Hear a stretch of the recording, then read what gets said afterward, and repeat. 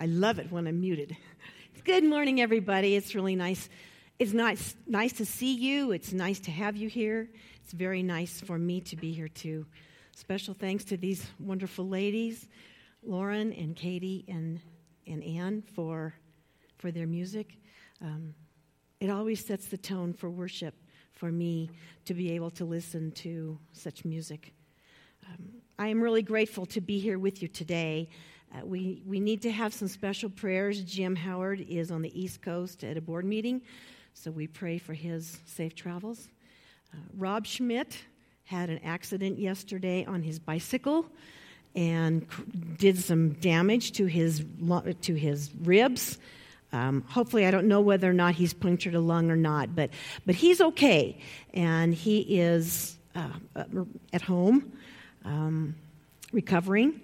He was on a bicycle ride with his children, with his two boys, so we hope that he will heal well and heal quickly. Pastor Jim has been taking us through the book of Leviticus in the Old Testament. And today we're going to culminate this series as we transition from the Old Testament Mosaic law into the New Testament, where we see the law of Christ. In case you missed it, and it would be pretty hard to do, there were a lot of laws given to the nation of Israel by God. The laws of God set up boundaries and tried to unite these people into a nation who had never been a nation before. They had no idea how to function as a community, nor how to worship and revere and obey a God that they could not see. In the Old Testament, the personal rights of individuals were protected by the divine law of retribution. That means that every injury had to be avenged. Now, this was very typical of ancient civilizations. It was not unusual, but the Israelites did have a lot of laws that were unusual for them. And the aim of the retribution by God for his people was redemption, to form a proper community and give dignity to all the people. Likewise, today, you and I live in a nation of laws. Laws, laws, and more laws. Local laws, city laws, national laws. Every time we turn around, there's a new law. So, when you stop and think about the Old Testament Levitical laws, they're kind of weird, kind of odd. But, are you ready for this? Listen to this. Every state, every country, every city has laws that really nobody understands. In Boulder, Colorado, you cannot drink and ride a horse at the same time. It's also illegal to fish from the back of a horse. Again, in Boulder, it's illegal to permit one's llamas to graze on city property. No, don't forget that one. In Sterling, Colorado, cats may not run loose without having a tail light attached. In Louisville, Colorado, residents may not own chickens. You can have 3 turkeys, but no chickens. Tall dandelions and other weeds are banned in Pueblo. The throwing of snowballs is illegal in Aspen. Now, my apologies to my Texas friends, but wait till you check out some of these laws from Texas. In La Force, it is illegal to take more than 3 drinks, sips or swallows, of beer while standing up. Eating your neighbor's garbage without permission can land you in jail for trespassing and property theft. Don't forget that. In Texas, it's illegal to milk someone else's cow. In Houston, it's illegal to sell Limburger cheese on Sundays. Indeed, you must give oral or written notice 24 hours in advance of robbing someone. And if you sit on a sidewalk in Galveston, you could be fined $500.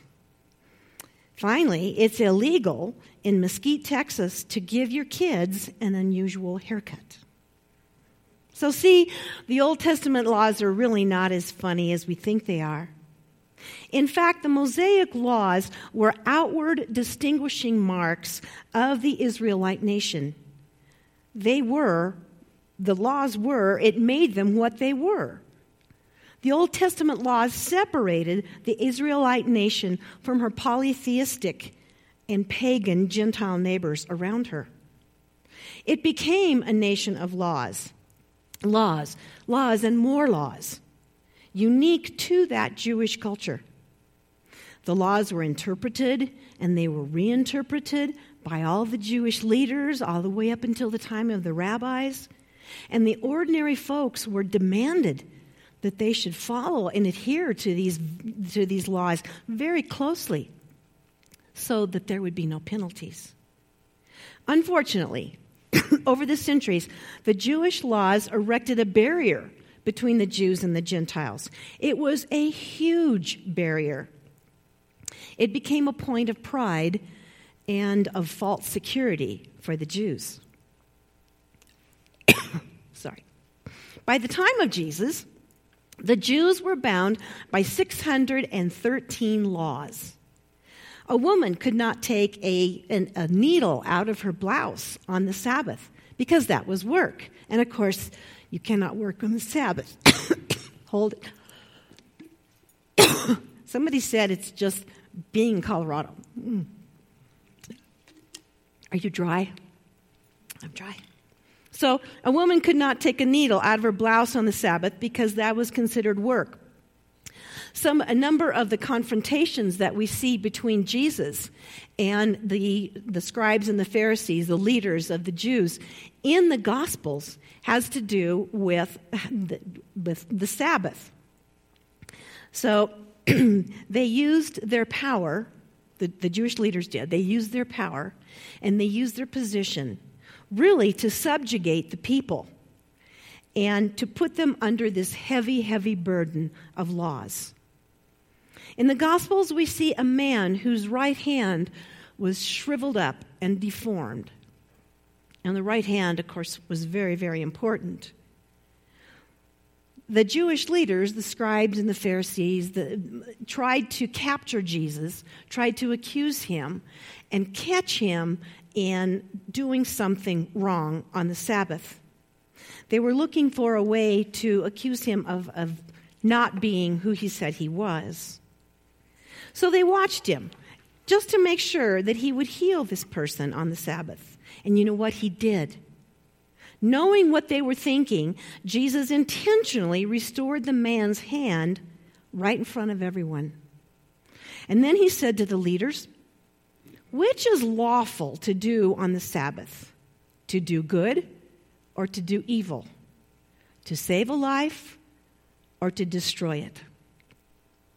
They could not answer him, and the Jews were furious. But Jesus, God in the flesh, has authority to override human regulations that completely missed the divine objectives of the Sabbath. The day of rest was instituted by God for the good of his people, so that people could be in relationship with God. If you really stop and think about it, the very same thing is true in the church today. So, is the church, are Christians, you and me, are we bound by these laws? This is a question that confounded the Apostle Paul as he ministered to the early Christian congregations. In the book of Romans, he addressed what he called the law of sin and death. This is, as the Old Testament reveals, what human nature is all about. Sinfulness truly is a preparation for death. The law was given to convince all people that they were guilty before a holy God. We are all sinners. Romans 3:10. There is no one righteous, not even one. Paul was right when he said to the people, "You cannot be declared righteous by your own personal character and conduct." Even obedience to the entire law of Moses cannot justify you before a holy God, because no one can keep it perfectly. Disobedience to just one little teeny tiny part of the law makes a person a sinner and therefore unworthy to be in God's presence. The very nature of the law was to prove to all people that we are sinners and we deserve God's punishment. The law brings wrath, Paul said. Romans 6:23, for the wages of sin is death. Do not be deceived. There are severe consequences which God ordained for those who blatantly disobey him. We are condemned to death because of our fleshly, sinful nature. The Old Testament laws became an avenue through which sin is recognized. And the rigorous demands of the Old Testament law became a heavy, heavy weight on sinful humanity. But Matthew 5:17. Jesus said, do not think that I have come to abolish the law and the prophets. I have not come to abolish them, but to fulfill them. And what he said basically was a prediction of what he was going to do. That is, he became the ultimate sacrifice for us to fulfill all the Old Testament laws concerning sacrifice and atonement and the covering of sin. Now, we have redemption through Christ. And the law of sin and death has been overruled by the law of Christ. To encourage the Roman Christians, Paul wrote Romans 6:14, for sin shall no longer be your master, because you are not under the law, but under grace. Romans 7:4-7a. So, my brothers and sisters, you also died to the law through the body of Christ, that you might belong to another, to him who was raised from the dead, in order that we might bear fruit for God. But now, by dying to what once bound us, we have been released from the law so that we can serve in a new way of the Spirit, and not in the old way of the written code. So, what should we say then? Is the law sinful? Certainly not. Nevertheless, I would have never known what sin was had it not been for the law. And this is my favorite, Romans 8:1-2. Therefore, now, there is no condemnation for those who are in Christ Jesus. Because through Christ Jesus, the law of the Spirit who gives life has set you free from the law of sin and death. Jesus took all the demanding commandments of the law of Moses and summarized them into 2 commands: love God and love your fellow human beings. The intent, the goal, the objectives of all the Old Testament laws are sustained by our faith in Jesus, who really was the only one who could ever fully meet all of the requirements of the law. Faith in him is hope for us. The central principle of the Old Testament law is love. The law of Christ includes all the moral and ethical demands that are found in the Old Testament law. And then he takes it one step farther, demanding the law of love. What it means to live according to the law of love is to be in accordance with Jesus Christ and the pattern he set up that was exemplified through his death and resurrection and his incredible love for us. Christ's own self-sacrifice on the cross becomes a paradigm or an example of the amazing, unconditional love of God for us. In the New Testament book of James, the author wrote, James 2:8, if you really keep the royal law found in Scripture, love your neighbor as yourself, you are doing right. Now, this is exactly the same thing. The royal law is a summation of all of the other laws. Thus, it is the law of love. James calls it the royal or the kingly law because it is based on all Jesus' teachings about the kingdom of God. It is clear from James that the kingdom of God is ruled by the law of love. If we are going to be a part of this kingdom of God, then the rule that we must follow is the law of Christ. Romans 13:10. Therefore, love is the fulfillment of the law. Finally, this ultimate, final, all-inclusive law of love is what leads us to freedom in Christ. The Apostle Paul told his church in Galatia that they were not in bondage anymore. Woohoo! Thus, we are not under the law. We are called to be free.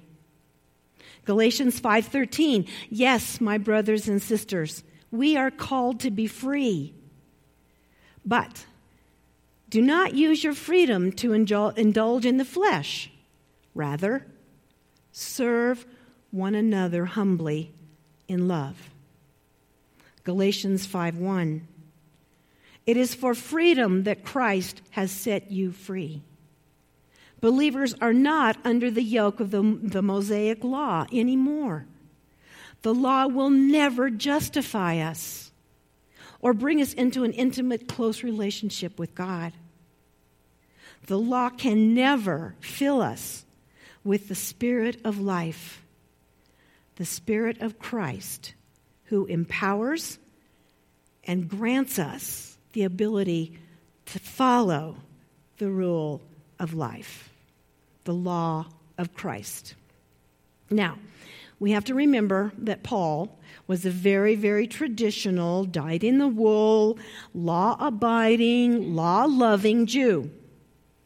And he was zealous for the traditions of his fathers.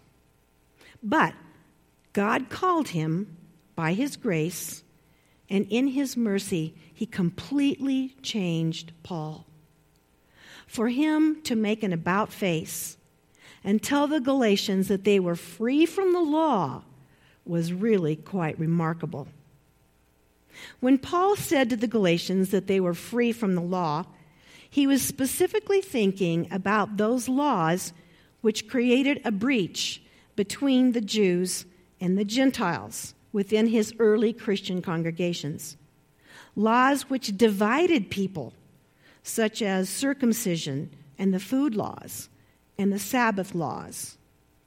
While these were distinctive marks of the Jews, Paul gladly proclaimed the gospel of Christ to everybody, Jew and Gentile alike. So the Gentiles were never under the Jewish law. So a more perfect law had to be created to unite the Jews and the Gentiles into what we would now call the church. That is, all Christians are free, regardless of your background. Galatians 5:6. For in Christ neither circumcision nor uncircumcision has any value. The only thing that counts is faith expressing itself through love. Paul goes on to detail exactly what this looks like and how it operates. And we're back in the book of Galatians. Galatians 5:19. Believers are free from the fleshly desires, sexual immorality, impurity and debauchery, idolatry and witchcraft, hatred, selfish ambition, dissension, factions, envy, drunkenness, orgy, and the like. If you really worked hard at it, I think you could go back to the Old Testament laws and you could find each one of these things addressed. Such were the acts of sinful nature which attach us to this world, to our society, and to the culture around us. These desires seduce us and want to capture us and keep us in bondage. Instead, in Christ, we are free to express the spirit of life that lives within us. Galatians 5:22. A lot of you know this passage. We are set free. We are made free to love, joy, peace, patience, forbearance, kindness, goodness, faithfulness, gentleness, and self-control. We are free from the bonds of sin and slavery to the world. We are free from fear and anger and anxiety.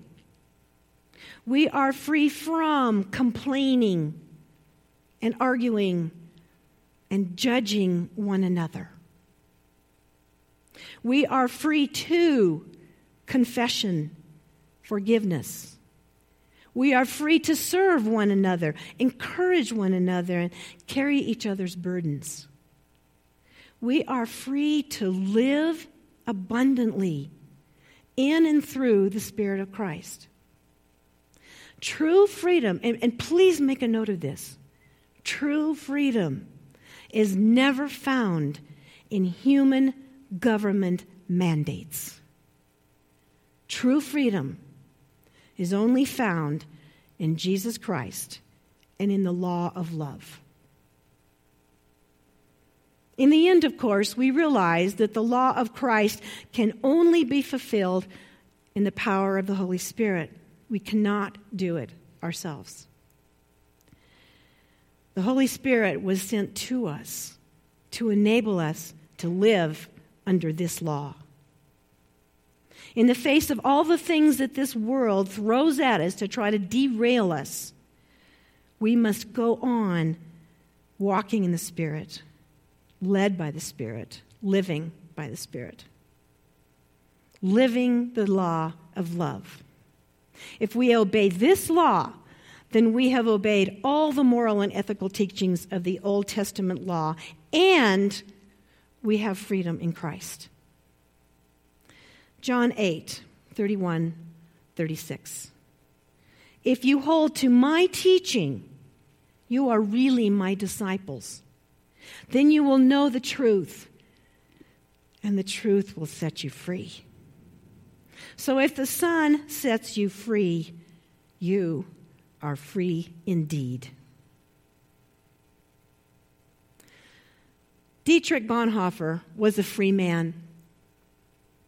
Oh, he was imprisoned by the Nazis for years, but he was a free man. Dietrich Bonhoeffer was an academic, a writer, a theologian, a pastor, and a martyr. He knew very early that the National Socialism Party of Germany was a brutal attempt to make history without God.